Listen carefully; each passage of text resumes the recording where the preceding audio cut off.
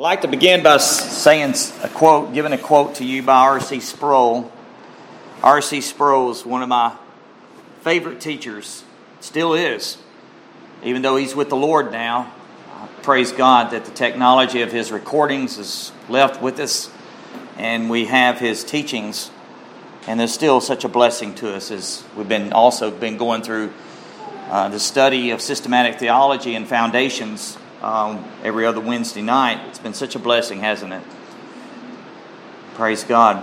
R.C. Sproul said this concerning the warfare in which we are engaged in. He said this, quote, "The struggle continues from the day of rebirth until the day in heaven. When we reach the fullness of maturity in Christ, I get annoyed when I hear well-intentioned preachers in an attempt to convince people of the riches of the Christian faith say, 'Come to Jesus and all your problems will be over.'" It's not true, is it?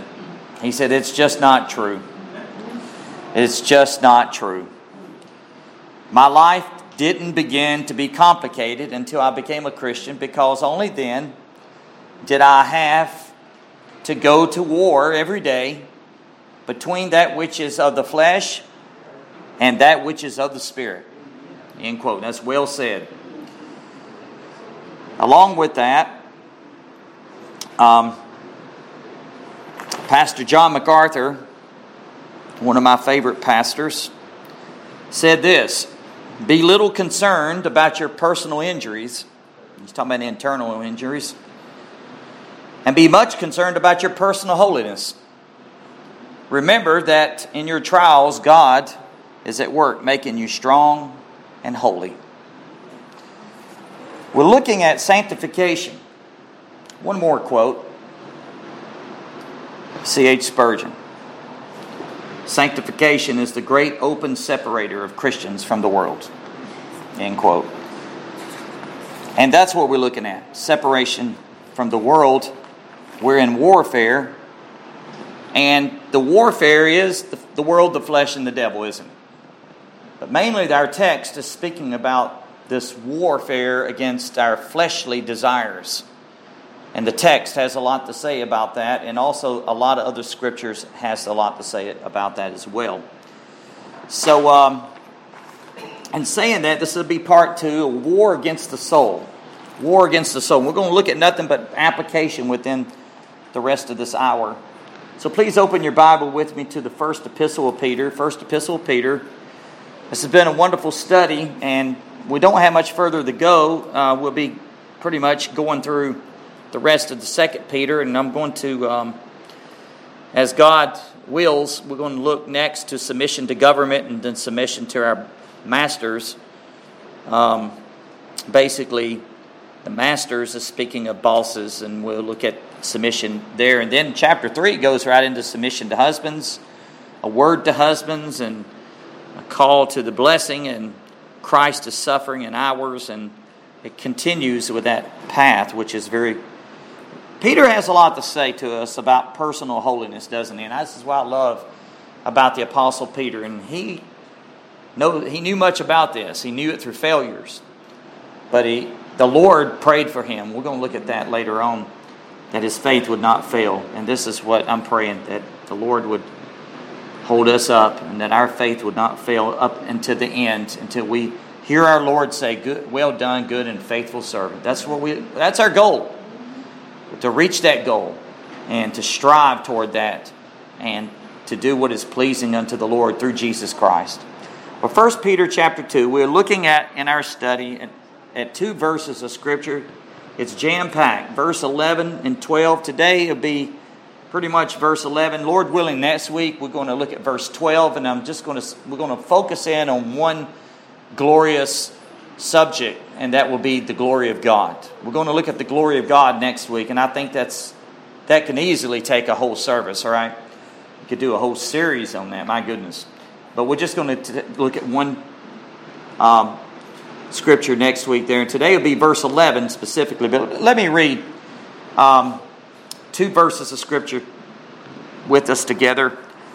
Verse 11, verse 12 of 1 Peter chapter 2. Hear the word of the living God. Beloved, I urge you, I beseech you, as aliens and strangers, to abstain from fleshly lust, which wage war against the soul. Which wage war against the soul.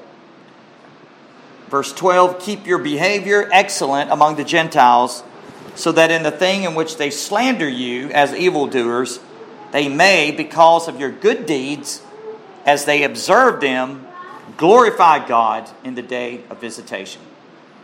May God richly bless the reading of His Word to our hearts this morning. Let's pray and ask the Lord to help us as we seek His face in worship within this hour. Our God and our Father, which is in heaven, Lord, we thank You that You are holy and we're not, Lord. We're only made holy through Christ. Within ourselves, we're not holy.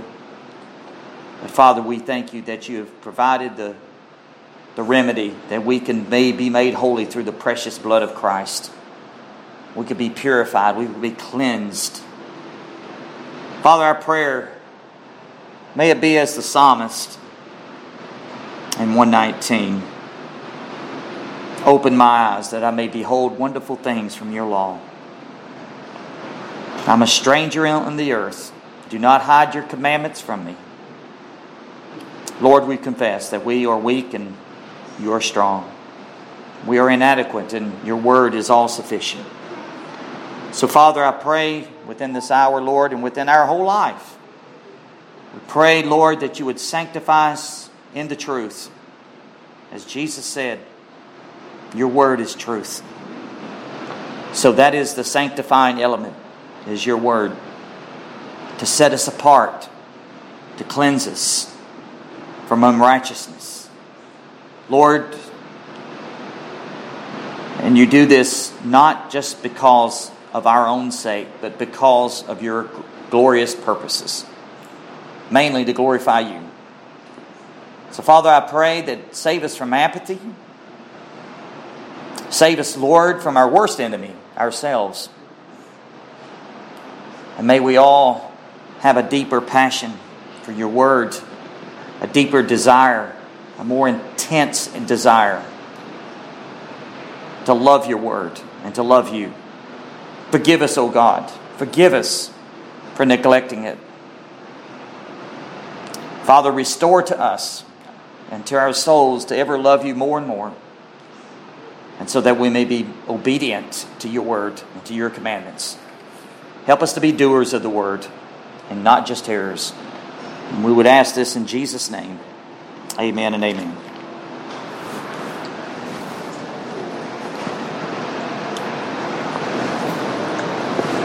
It was Benjamin Franklin that, in his famous Poor Richard's Almanac, if you ever heard it, as it was called years ago,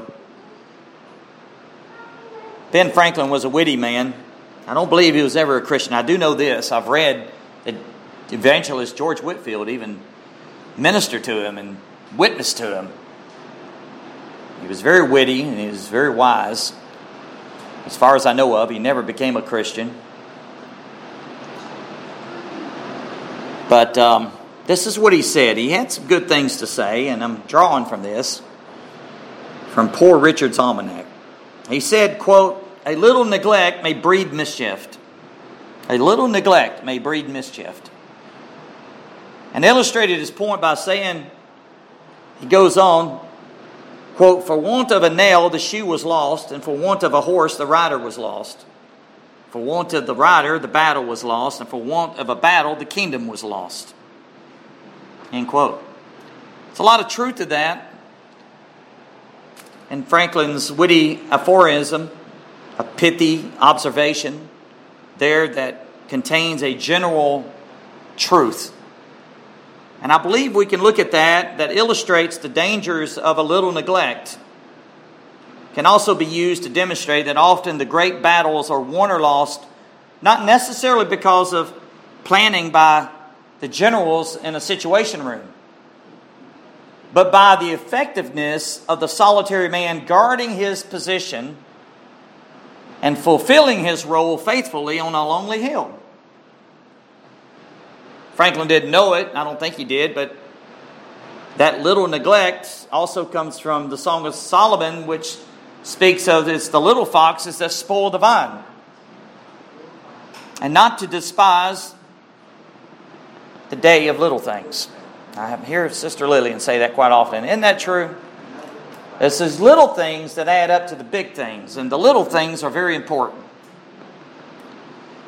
And so it is with the warfare we have with the flesh. Satan would have us to think that this is a little thing, but it's really a big thing. The text in verse 11 and 12, which we are looking at, Peter called his readers to a righteous and holy life in a hostile world. Peter begins his exhortation to the persecuted Christians in Asia Minor in his day. And he begins by saying, beloved, which means loved of God. A beautiful, tender way to address the Christians of his day that were being persecuted. Beloved, you're loved of God. I urge you, I beseech you. There's urgency there. I urge you to, as aliens and strangers, meaning you have no birthright here, in other words. You have no birthright here on this earth. But you're only staying here temporarily as you travel through an appointed time to your eternal home in heaven. That's what he says. Reminds me of Hebrews 11:13. Speaks of that wonderful chapter there of those great saints of faith. Many of them suffered. Some were delivered, some were not. But they all had faith in God. And Hebrews 11:13 says this, and all these died in faith, without receiving the promises, but having seen them and having welcomed them from a distance, and having confessed that they were strangers and exiles on the earth. That's what the Word of God says. That's what we are. So we're aliens, we're strangers, we're pilgrims. Born again from above. Born again of another kingdom. Of course the world's not going to understand us. Of course we're going to be different from the world because we're not of this world. We're passing through.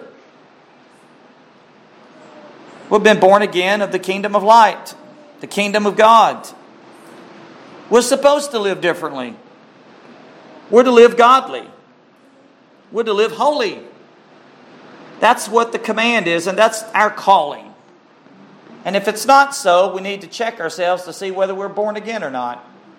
Because really, as a child of the living God, those that are born again are different from this world. We're supposed to be different in this world of woe. Actually, in verse 9, if you look at what Peter was saying, we already covered this, but he says this in verse 9, chapter 2. He says, but you are a chosen race, a chosen generation, a royal priesthood, a holy nation, a people for God's own possession, so that you may proclaim the excellencies of Him who has called you out of darkness into His marvelous light. He's called us out of darkness into His marvelous light. Therefore, we are the light of the world. We are the salt of the earth. Peter gives an exhortation. So what's the exhortation? It's almost like a loving admonition in a sense. He says, abstain from fleshly lust. Abstain from it. Fleshly desires, which wage war against the soul. The soul.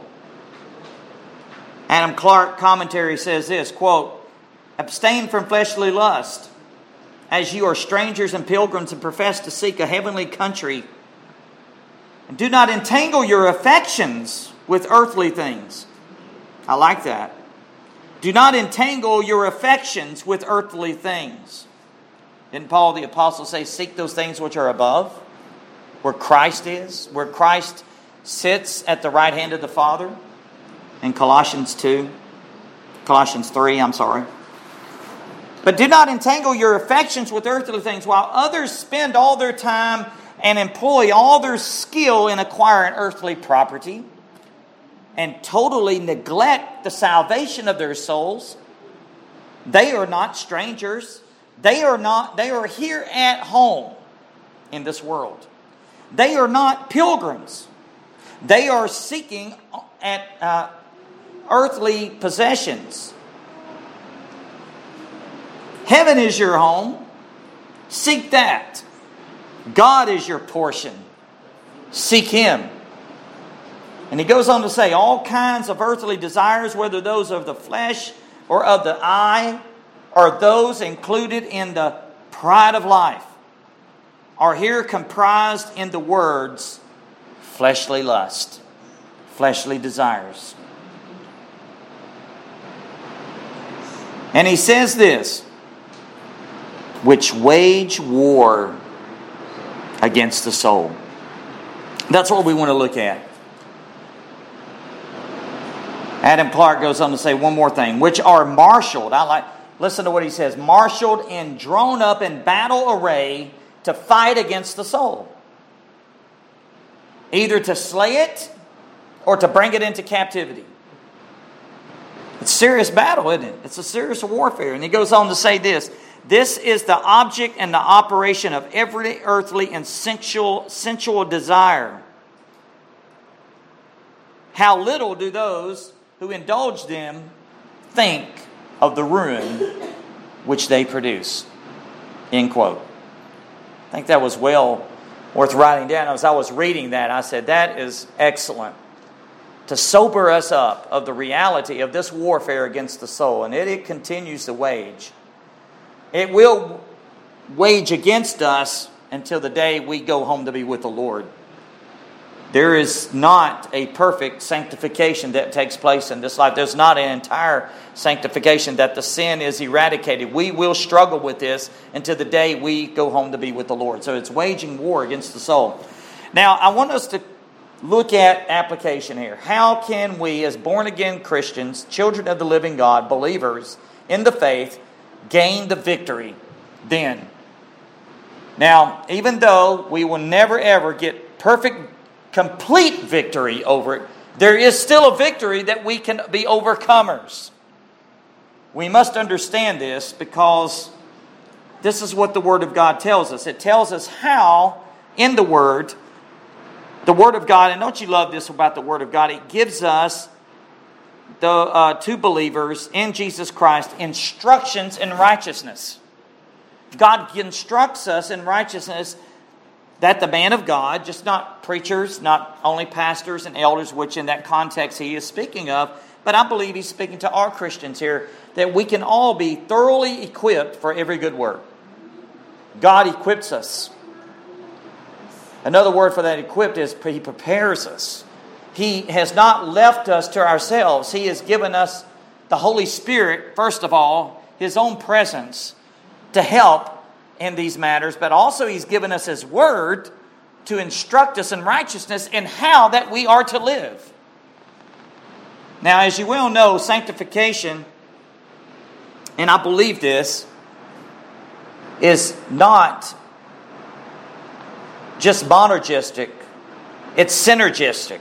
It's also our part in that. Salvation's all monergistic. It's God, right? We know that. Salvation is God alone. We had nothing to do with our salvation. God is the one that comes to rescue us by His mercy and grace. And because of His love and His great compassion. And He did it all. That's the gospel. He did it all. But in sanctification, we are to obey. We are to strive. We are to discipline ourselves within this warfare in which we are to fight the good fight of faith. But God does not leave us empty-handed. He equips us and gives us the tools to work with. And the believer, we have all that. We just need to realize how to use it and how to apply it by the help of the Holy Spirit and through the Word of God. So that's what I like for us to do within this hour of worship, is look to these simple applications in the Word of God to help us to win this warfare. And what God has to say. You know, you hear me often say about chapter and verse, what does the Scripture say? I did not come up with that on my own. Actually, the Apostle Paul is the originator of that. If you look in Romans, I think it's chapter 3 somewhere, he says this quite often. He says, what does the Scripture say? Paul the Apostle says that. What does the Scripture say? So that's what we want to do. What does the Scripture say? What does the Scripture say about us being more than conquerors through Jesus Christ? What does the Scripture say that how we can be overcomers to win the victory in this battle that wages war against the soul? Well, these are applications, so please turn when we're going to begin right here in 2 Corinthians chapter 10. Let's go to 2 Corinthians 10. And this is just to begin with, and we're going to go through quite a few scriptures, and I'm going to do my best to finish this off today by God's help. 2 Corinthians chapter 10. You know, if you look at 1 Corinthians, it deals with a very carnal, fleshly church, and the Apostle Paul comes to set it in order all the way through 1 Corinthians. And there's much he says about that carnal, fleshly church. But here in 2 Corinthians, he deals a lot with the ministry and his apostleship. But here he speaks of the spiritual war that wages. Notice what he says in verse 3. For though we walk in the flesh, we do not war according to the flesh. Now what he's talking about there, walking in the flesh, he's not talking about in a sinful way. He's talking about physically in that context here. But he said, though we walk in the flesh, we do not war according to the flesh. Verse 4, for the weapons, now he talks about the weapons. Listen to this. The weapons of our warfare are not of the flesh. They're not fleshly, but divinely powerful, or as the King James Version says, mighty before God. Mighty before God. I like that. But divinely powerful for the destruction of the fortresses. In verse 5, we are destroying speculations. This is real spiritual warfare, folks. We are destroying speculations and every lofty thing that's raised up against the knowledge of God. And we are taking every thought, not some thoughts, every thought captive to the obedience of Christ. Verse 6, and we are ready to punish all disobedience whenever your obedience is complete. End quote. That's the word of God. So we are in warfare, and he says our weapons that we have, the weapons of our warfare, are not of the flesh. They're actually of the Spirit. And the Apostle Paul says a lot about this. Interesting to note that the Apostle Paul did not fight the spiritual battle for the souls of men when he came to preach the gospel of his own skill. He never used his own wit. He never used clever, witty jokes, did he? We never see that in the Word of God. He was a serious man of God. He never used clever methods. He did not use worldly wisdom to manipulate people. He totally, completely depended on the Spirit of God.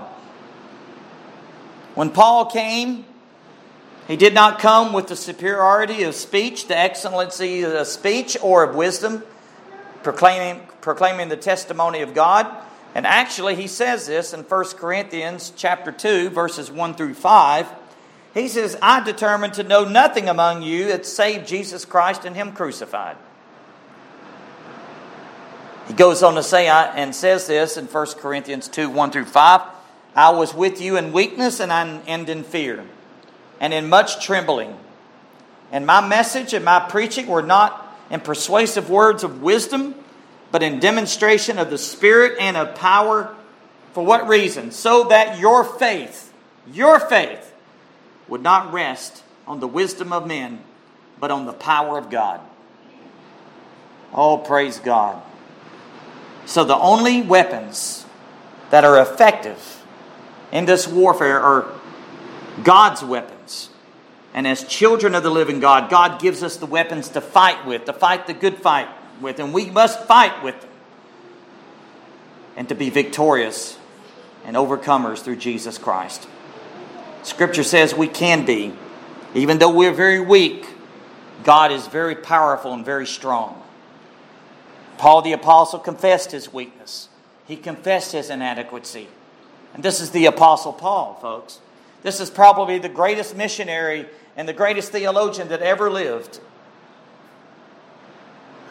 And yet, he depended upon the Spirit of the living God to help him every time he brought the testimony of God to the churches. So what are these weapons? What are the weapons? Well, you know where I'm going. Go with me to Ephesians chapter 6. Paul goes up, he picks this up in Ephesians 6.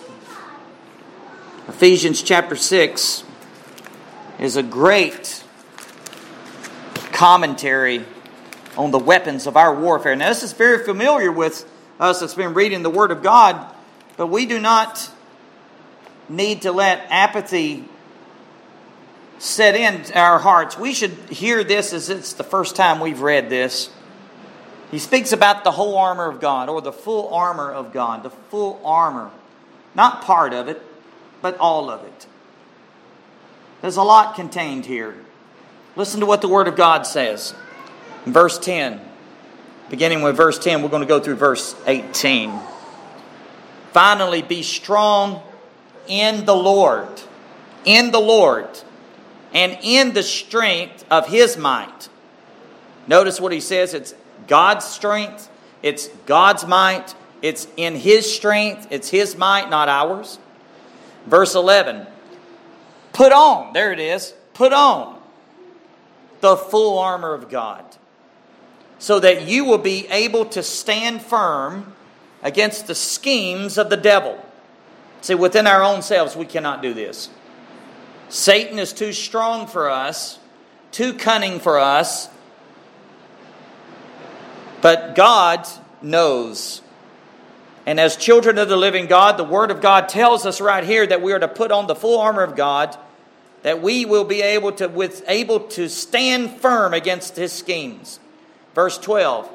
And then he says this, for our struggle is not against flesh and blood, but against the rulers, against the powers, against the world forces of this darkness, against the spiritual forces of wickedness in the heavenly places.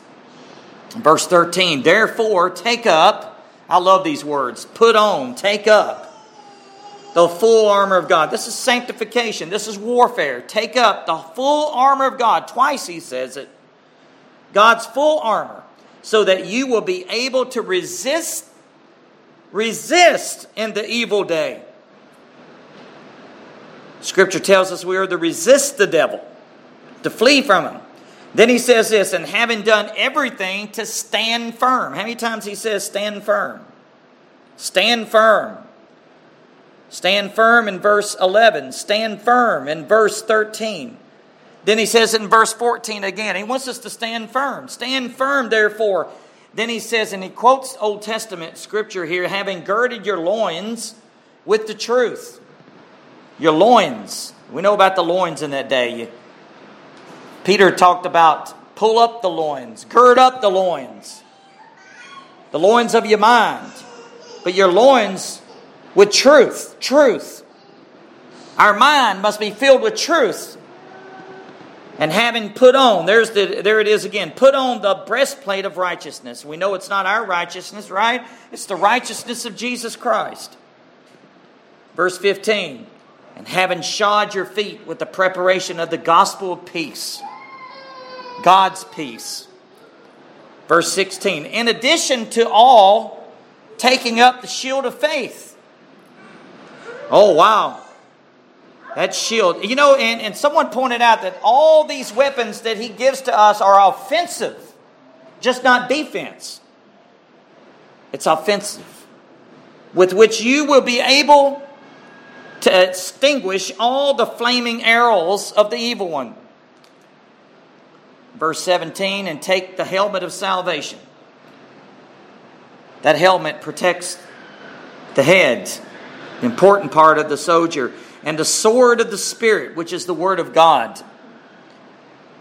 Lest we forget, in verse 18 really gives it the icing on the cake.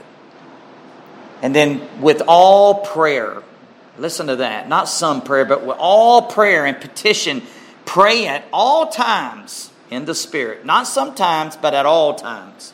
Pray without ceasing, right? And with this in view, be on the alert. We've got to be sober, right? We've got to be alert. We've got to be watching and praying. Be on the alert with all perseverance to continue to go forward and petition for all the saints. I'll stop right there. There's a lot said, and it's a lot packed in right there. But put it on. We must put this on. I remember years ago, before my conversion, and this had an impact on me, of seeds that God was planting in my heart. I ran across a dear lady. She had a husband she had to take care of that had a stroke years back. I was 16 years old at the time, and I was with my grandfather, and he went to visit the guy. I remember the man that had the stroke. I remember he was a real big guy, but he was paralyzed. He couldn't hardly talk. He was pretty much paralyzed, but his wife basically had to take care of him and his needs. She was a godly Christian woman, and I never will forget that every time we went over there to see her, she always mentioned something from the Word of God. And Ephesians chapter 6, of putting on the whole armor of God, I remember specifically telling me, she says, as a Christian, I wasn't a Christian at the time. God was working on me, but she was planting those seeds, and I really believe that she knew this. And she would start talking about, as a Christian, you are a soldier of Jesus Christ to endure hardship. And she said, how I endured these hardships? And she didn't go on and on about her battles, her personal battles, because I'm sure she had a lot of burdens. She was taking care of her husband that was paralyzed. They're both gone now and be with the Lord. But I never will forget the influence that she had on me. And she'd talk about this verse. And she says, David, every morning I get up and I prepare myself in prayer. And I think about what Paul the Apostle says. And I remember her saying this, how to put on the whole armor of God. And she says, I think about putting that on in my mind and guarding my heart and guarding my mind and saturate myself and meditating on the Word of God. And she says, I would think about a soldier dressing himself for battle every day. The first thing I get up, I prepare myself for battle. And I fall on my knees before God. And I didn't get it at the time, how important it was to hear her say these things. But now when I read the Word of God, this is everything in this spiritual warfare, isn't it? And she was talking about how to dress for the day, how to prepare herself for the battles and the influences of the world and the flesh and the devil, and how that she can meet the enemy, and how to have the whole armor of God, the full armor of God on. I never have forgotten that. You never know what kind of influence you and I can have upon someone that doesn't know the Lord, and just tell them of the Scriptures in a practical, simple way. God works in those ways. Isn't it wonderful? Well, he speaks about the whole armor of God. I'd like to go somewhere else too. Go with me to the book of Galatians. There's a lot I could say about everything that's said there, but I believe what is said and what has been read applies a great deal to the warfare in which we're engaged. There's another one here I believe is very important, is Galatians. Galatians chapter 5. Now there's a lot of conviction in this one. That one is actually encouraging to a great degree of how to encourage us in the faith and how to prepare ourselves against the battle. But here in Galatians is application 2 in Galatians chapter 5 of how to walk in the Spirit, how to be led of the Spirit. And Paul the Apostle addresses a lot here, and we're going to go to Romans 8. Eventually, that's where I'm heading to. But first, let's listen to Galatians. This is actually what they say Romans in shorthand. Look at verse 16. The Apostle Paul once again says he knew a lot about warfare, didn't he? He knew it. If you read through the book of Acts, you constantly see it. But I say, walk by the Spirit. Walk by the Spirit, and you will not carry out the desire of the flesh. And stop right there. Think of it. If we are actually walking by the Spirit, walk by the Spirit, we will not fulfill the desires of the flesh, right? Believers we have the presence of the indwelling Holy Spirit, beloved. Verse 17. Then he kind of goes in detail here. For the flesh sets its desire against the Spirit, and the Spirit against the flesh. Old King James says, for they're contrary to one another, or they're in opposition to one another, so that you may not do the things that you please, as in the Spirit. Now, verse 18, but you, if you are led by the Spirit, you're not under the law. This is not trying to be a Christian, is it? This is the Spirit of the living God dwelling within us, that we may be overcomers. In verse 19, now the deeds of the flesh are evident. Now listen, this is very important because this is convicting. And he gives us a list here of what the deeds of the flesh are. What are they? Immorality, impurity, sensuality, idolatry, sorcery, enmities, strife, jealousy, outburst of anger, disputes, dissensions, factions, envying, drunkenness, carousing, and the things like these, of which I forewarn you, just I have forewarned you, that those who practice, that's key, who practice such things will not inherit the kingdom of God. That's a good verse to really witness, that be evangelistic with, isn't it? If you want to sit down with somebody that's calling themselves Christians and they are practicing these things, drunkenness, you see this all the time.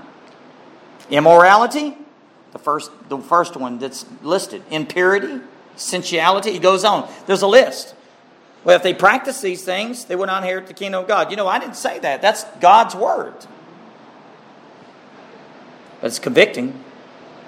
The positive side of it is in verse 22. But the fruit of the Spirit, and someone pointed this out once to me. It's not fruits of the Spirit. It's one fruit. It's like a cluster. It's the same fruit, but it's all together. It's one fruit because they are connected to one another. And then he listed love, joy, peace, patience, kindness, goodness, faithfulness, gentleness, self-control. That's temperance. Against such there is no law. There it is again. There is no law. And this is really, this is a key verse. Now those who belong to Jesus Christ have crucified the flesh with its passions and desires. And in verse 25, if we live by the Spirit, let us also walk by the Spirit. I think there's a lot there. A sojourner in the land or a pilgrim does not give himself up to the indulgence of sensual desires and appetites or the soft pleasures of the soul. This is warfare, and this is what we're to do. We have crucified the flesh. Paul said, I am crucified with Christ in Galatians, I believe it's Galatians 2:20, right? One of my favorite verses. I am crucified. I've been crucified with Christ. It is no longer I that lives, but Christ that lives in me. And the life that I live in the flesh, I live by the faith of the Son of God, who loved me and gave himself for me. I've been crucified. I've been crucified. It goes back to what Jesus said. Deny yourself, take up your cross and follow me. That's the Christian. That's the Christian life. You know, people don't like to hear that, do they? They want a free ticket to heaven. They want fire insurance from hell. But they want to live any way they want to. Licentiousness. License to sin. Using the grace of God. to justify their sinful living. But that's not what the Word of God says, is it? You know, all these things that we just listed, the deeds of the flesh, these would hinder the progress of the Christian toward God and His heavenly home. And actually, if one is practicing it, as Paul says, if they're continually practicing this, they will not inherit the kingdom of God. That's very clear, isn't it? Well, to get all this in, again, I don't want to stop and preach on that and comment.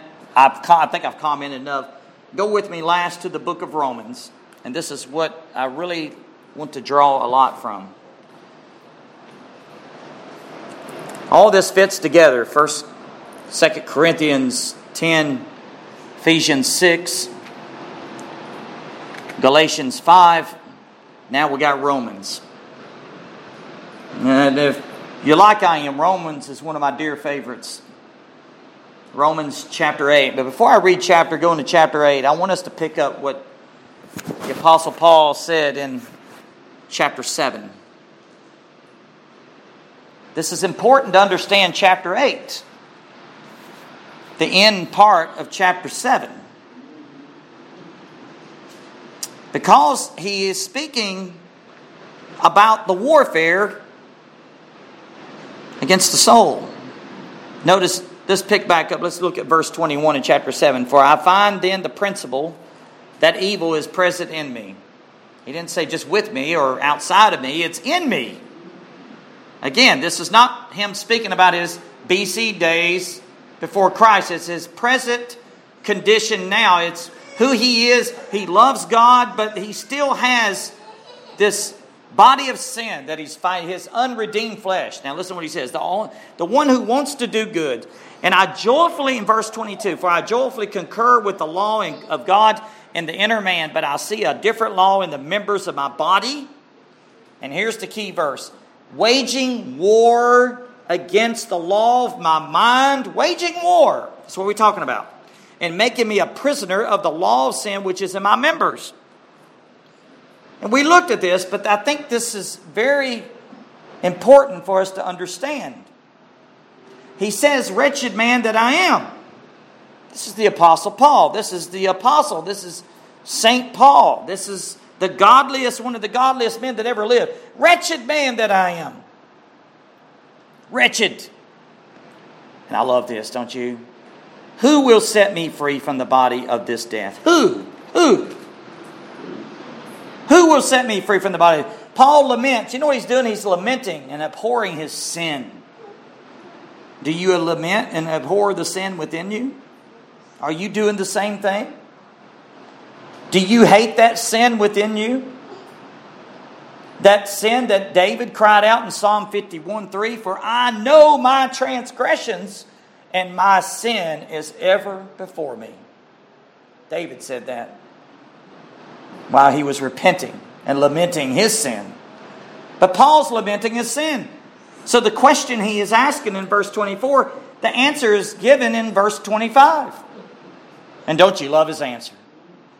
Thanks be to God. Thanks be to God through Jesus Christ our Lord. It's an explanation point. He's praising God. He gives doxology that he's thanking God that there is one who will redeem him and deliver him from this one day. So then, on the one hand, I myself with my mind am serving the law of God, but on the other, my flesh, the law of sin. Then we go to Romans chapter 8. You know, he's absolutely certain that one day, without a doubt, Jesus Christ will eventually rescue him from this. And then he gives that answer. Then in chapter 8, verse 1, don't you love this? Therefore, there is now no condemnation for those who are in Christ Jesus. If you're in Christ Jesus today, there's no condemnation. Now. And I think verse 2 is one of the greatest verses that you can find in the Word of God. He tells the reason why there's no condemnation in Christ Jesus. For those who are in Christ Jesus. For the law of the Spirit of life in Christ Jesus has set you free from the law of sin and of death. I tell you, beloved, that is one of the greatest verses that we can take a hold. If we could take a hold of this, there will be such deliverance and such liberty, no condemnation. Why? Because for the law of the Spirit of life in Christ Jesus has set you free from the law of sin and death. For what the law could not do, weak as it is, was through the flesh. God did. Don't you love this? God did it, sending His own Son in the likeness of sinful flesh, and as an offering for sin, He condemned sin in the flesh. You know, beloved, if you really look into that, that's justification by faith alone. And then he goes into sanctification, verse 4, so that the requirement of the law might be fulfilled in us who do not walk according to the flesh, but according to the Spirit. For those who are according to the flesh set their minds on the things of the flesh, but those who are according to the Spirit, the things of the Spirit. You know, you can take that back to John 3, exactly what Jesus said. They that have been born of the Spirit is of the Spirit. They that is of the flesh, born of the flesh, is of the flesh. You cannot divide it up. One's of the flesh, one's of the Spirit. Paul's giving commentary on it. Verse 6, For the mind set on the flesh is death. He tells us the consequences here. The mind has a lot to do with this. That's why our mind must be renewed day by day. In the Word of God, we must renew it. For the mind set on the flesh is death, but the mind set on the Spirit is life and peace. Because the mind set on the flesh is hostile toward God. Now he tells us why. Because the mind set on the flesh is hostile toward God. God hates it. God abhors it. For it does not subject itself to the law of God. It's against His holiness. It's God is offended with it. That's what we should be concerned about. Not because we should not be so concerned if we offend men. We should be concerned if we're offending God. God's offended with this. For it is not even able to do so. And then verse 8.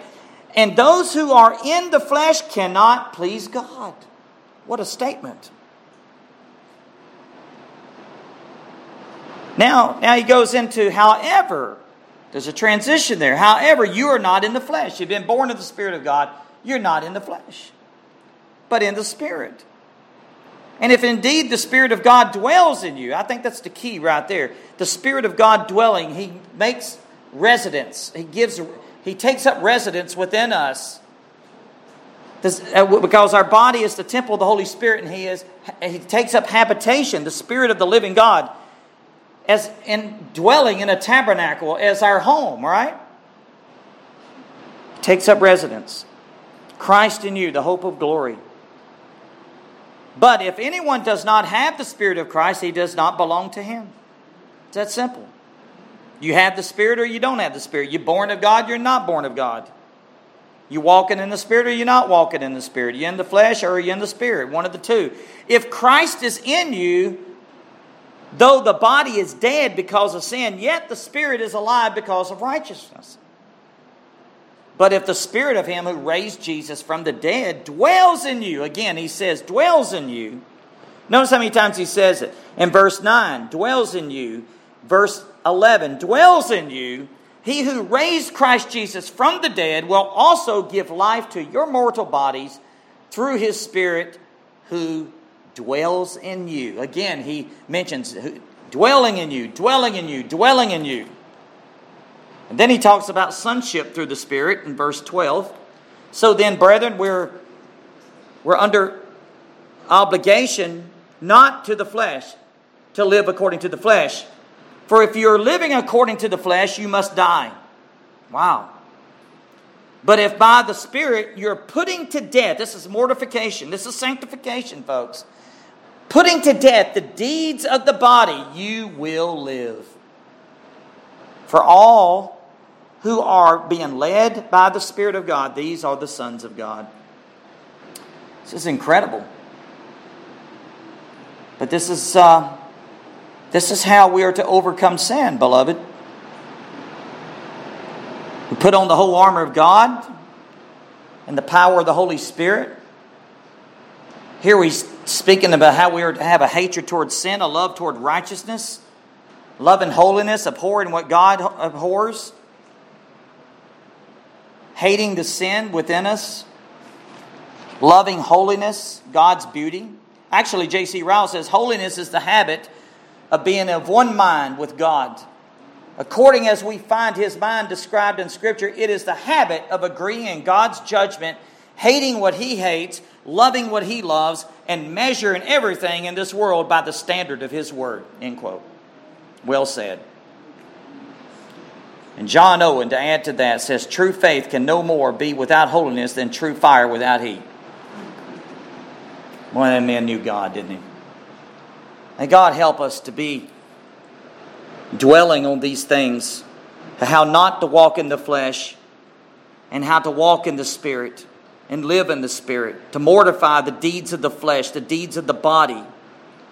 And Paul's instructing here the readers that struggle with sin how to destroy these false views. John MacArthur says this, and I'm reading from my study Bible here. These false views of how believers are made holy, and you have a lot of these. I've heard these taught. He says some of the false views of sanctification is this. Number one, that we in a crisis moment are immediately made perfect. That's false.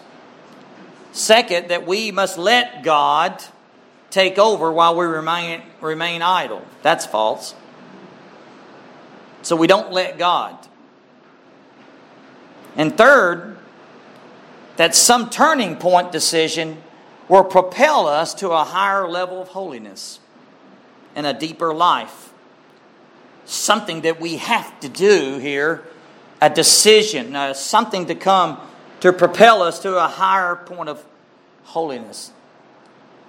And he goes to say this, and I'm quoting this because I think it's so good and I think we need to hear this. Rather, the apostle says, the Spirit provides us with the energy and the power to continually and gradually be killing our sins. A process never completed in this life. And he says this, the means the Spirit uses to accomplish this process is our faithful obedience to the simple commands of Scripture. And I'll end right there what he has to say. That's what people do not want to hear, but that's the answer. Obedience to the commandments of Jesus Christ, to obey His command, and to love holiness, to love righteousness, and to hate sin. We don't do this enough, do we? Well, we don't need to be overconfident, because that's when we fall. Take heed lest you think you stand, you will fall. We need to realize that we are weak, and we cannot do it within our own power. So to paraphrase Ben Franklin, of what he said about the loss of the horse, we should put it this way. I reworded this. For the want of the spiritual discipline of a character was lost. For want of a character, a testimony was lost. For want of a testimony, a message was lost. And for want of a message, a ministry was lost. For want of a ministry, a spiritual warfare was lost. We can avoid this by God's grace and help if we obey the Word of God. And it's only by the indwelling Spirit of God through faith, right? It's not by feeling it. It's not by some point, like MacArthur says, let God take over and so be. Well, what does the Scripture say? I was reminded of Zechariah 4:6. Then he answered and spoke unto me, saying, this is the word of the Lord. Now, that's what we need to hear, right? This is the word of the Lord unto Zerubbabel, saying, not by might, nor by power, but by my Spirit, saith the Lord. So it's by the Spirit of God that we can be overcomers. And only by the Spirit of God we can overcome.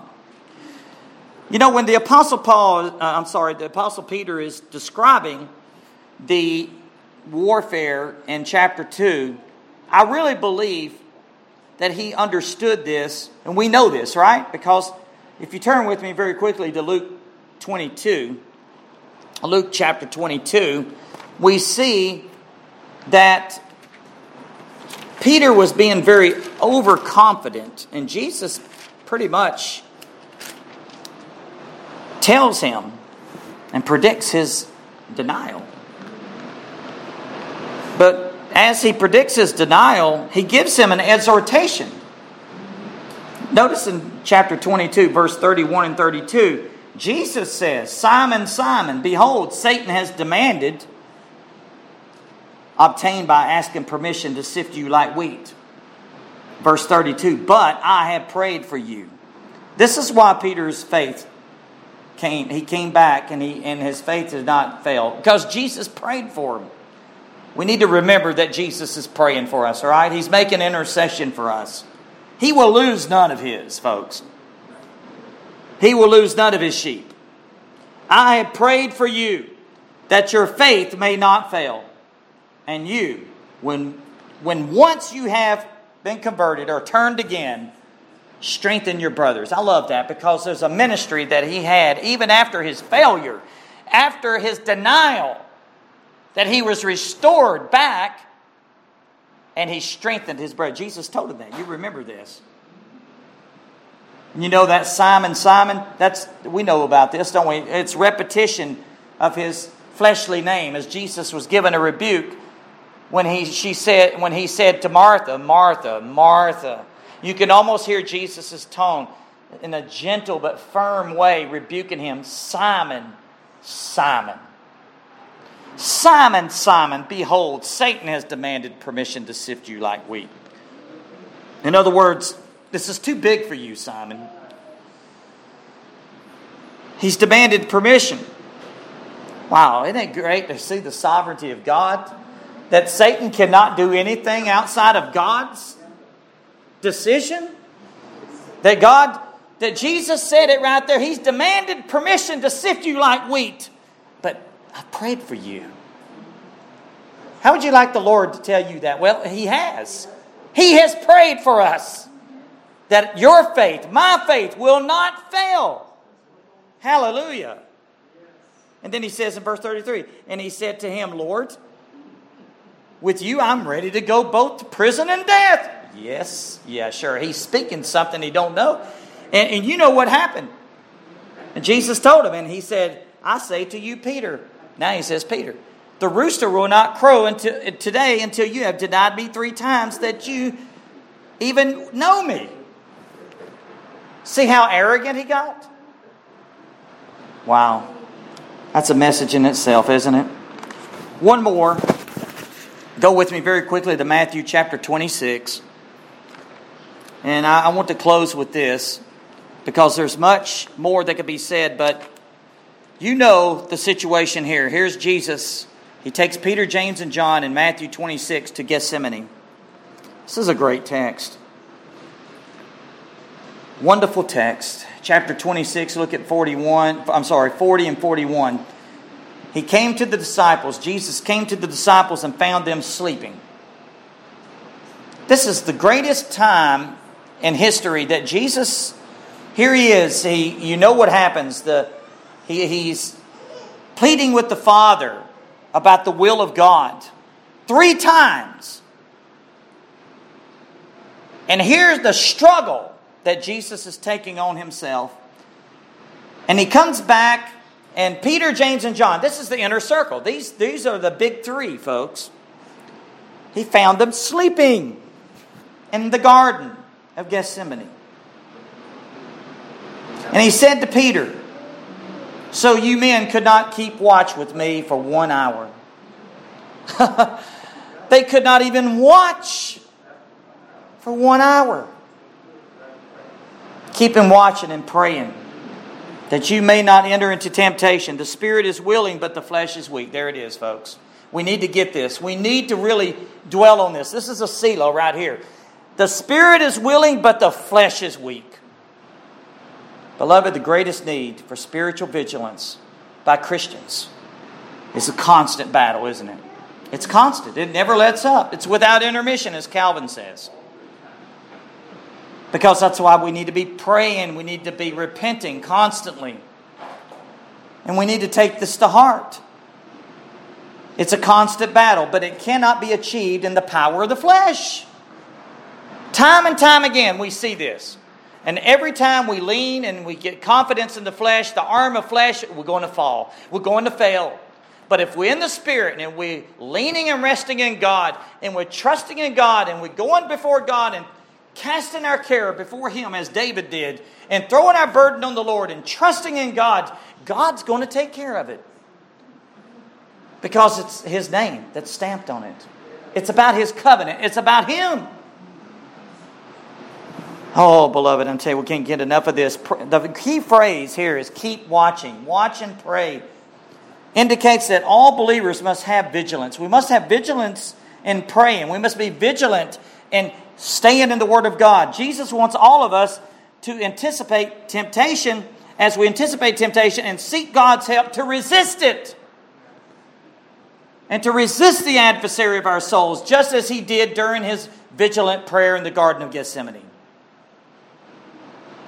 And our own best efforts to overcome Satan and the flesh will certainly fail.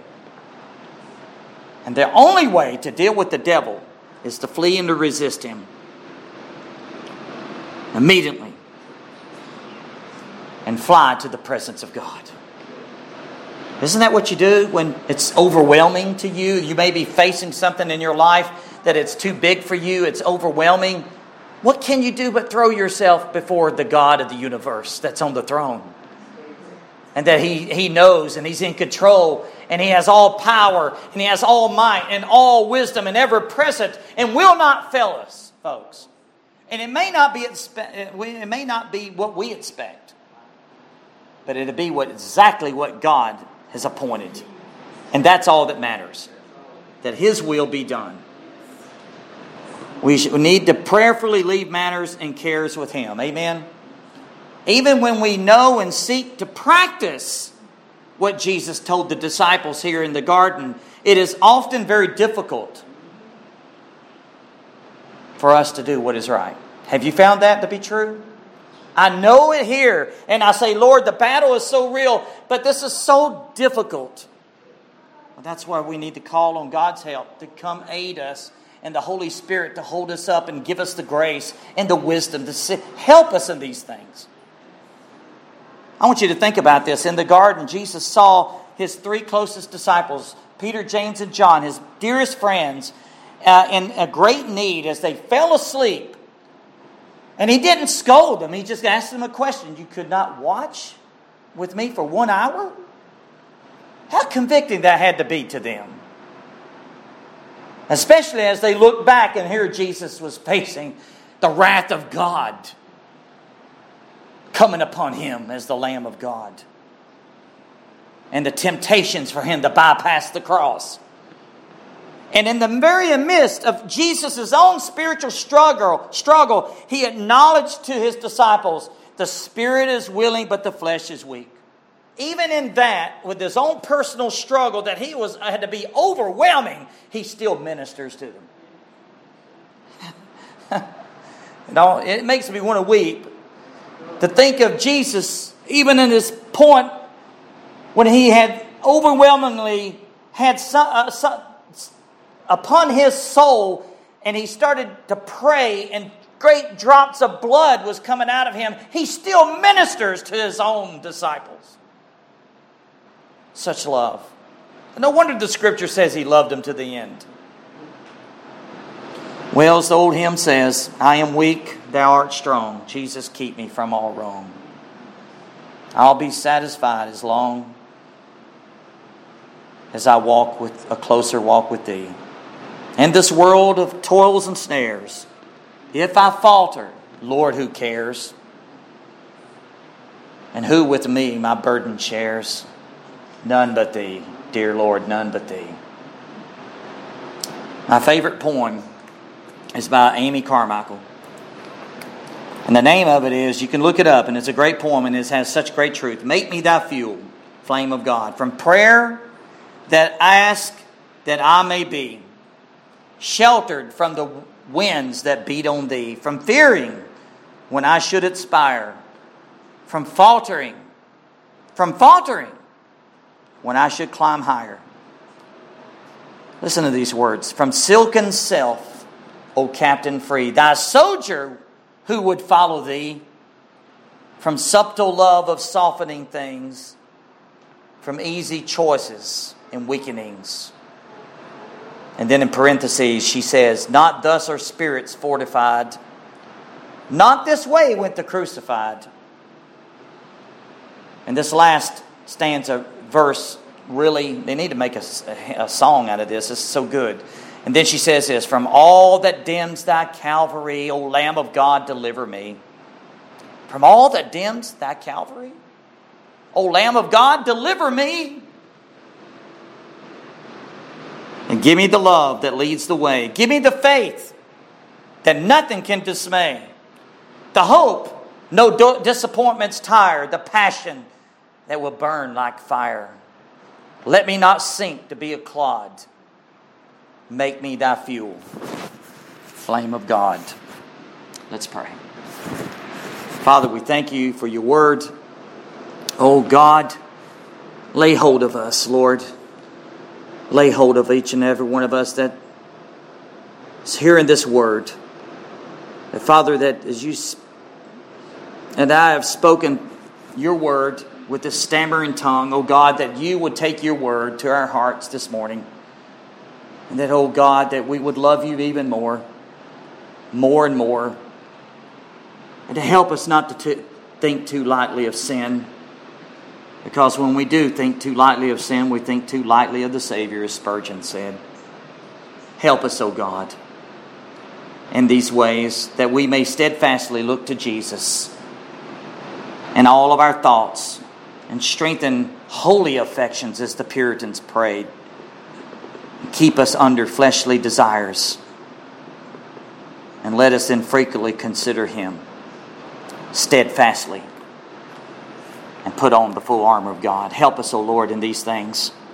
Because we live in a day when so many people are backsliding, going apostate.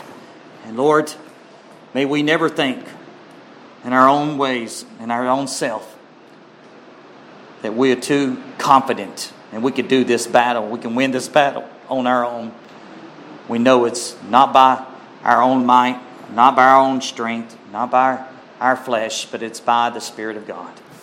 Help us in these things, we pray, O Lord, for your glory. And we ask this in Jesus' name. Amen and amen.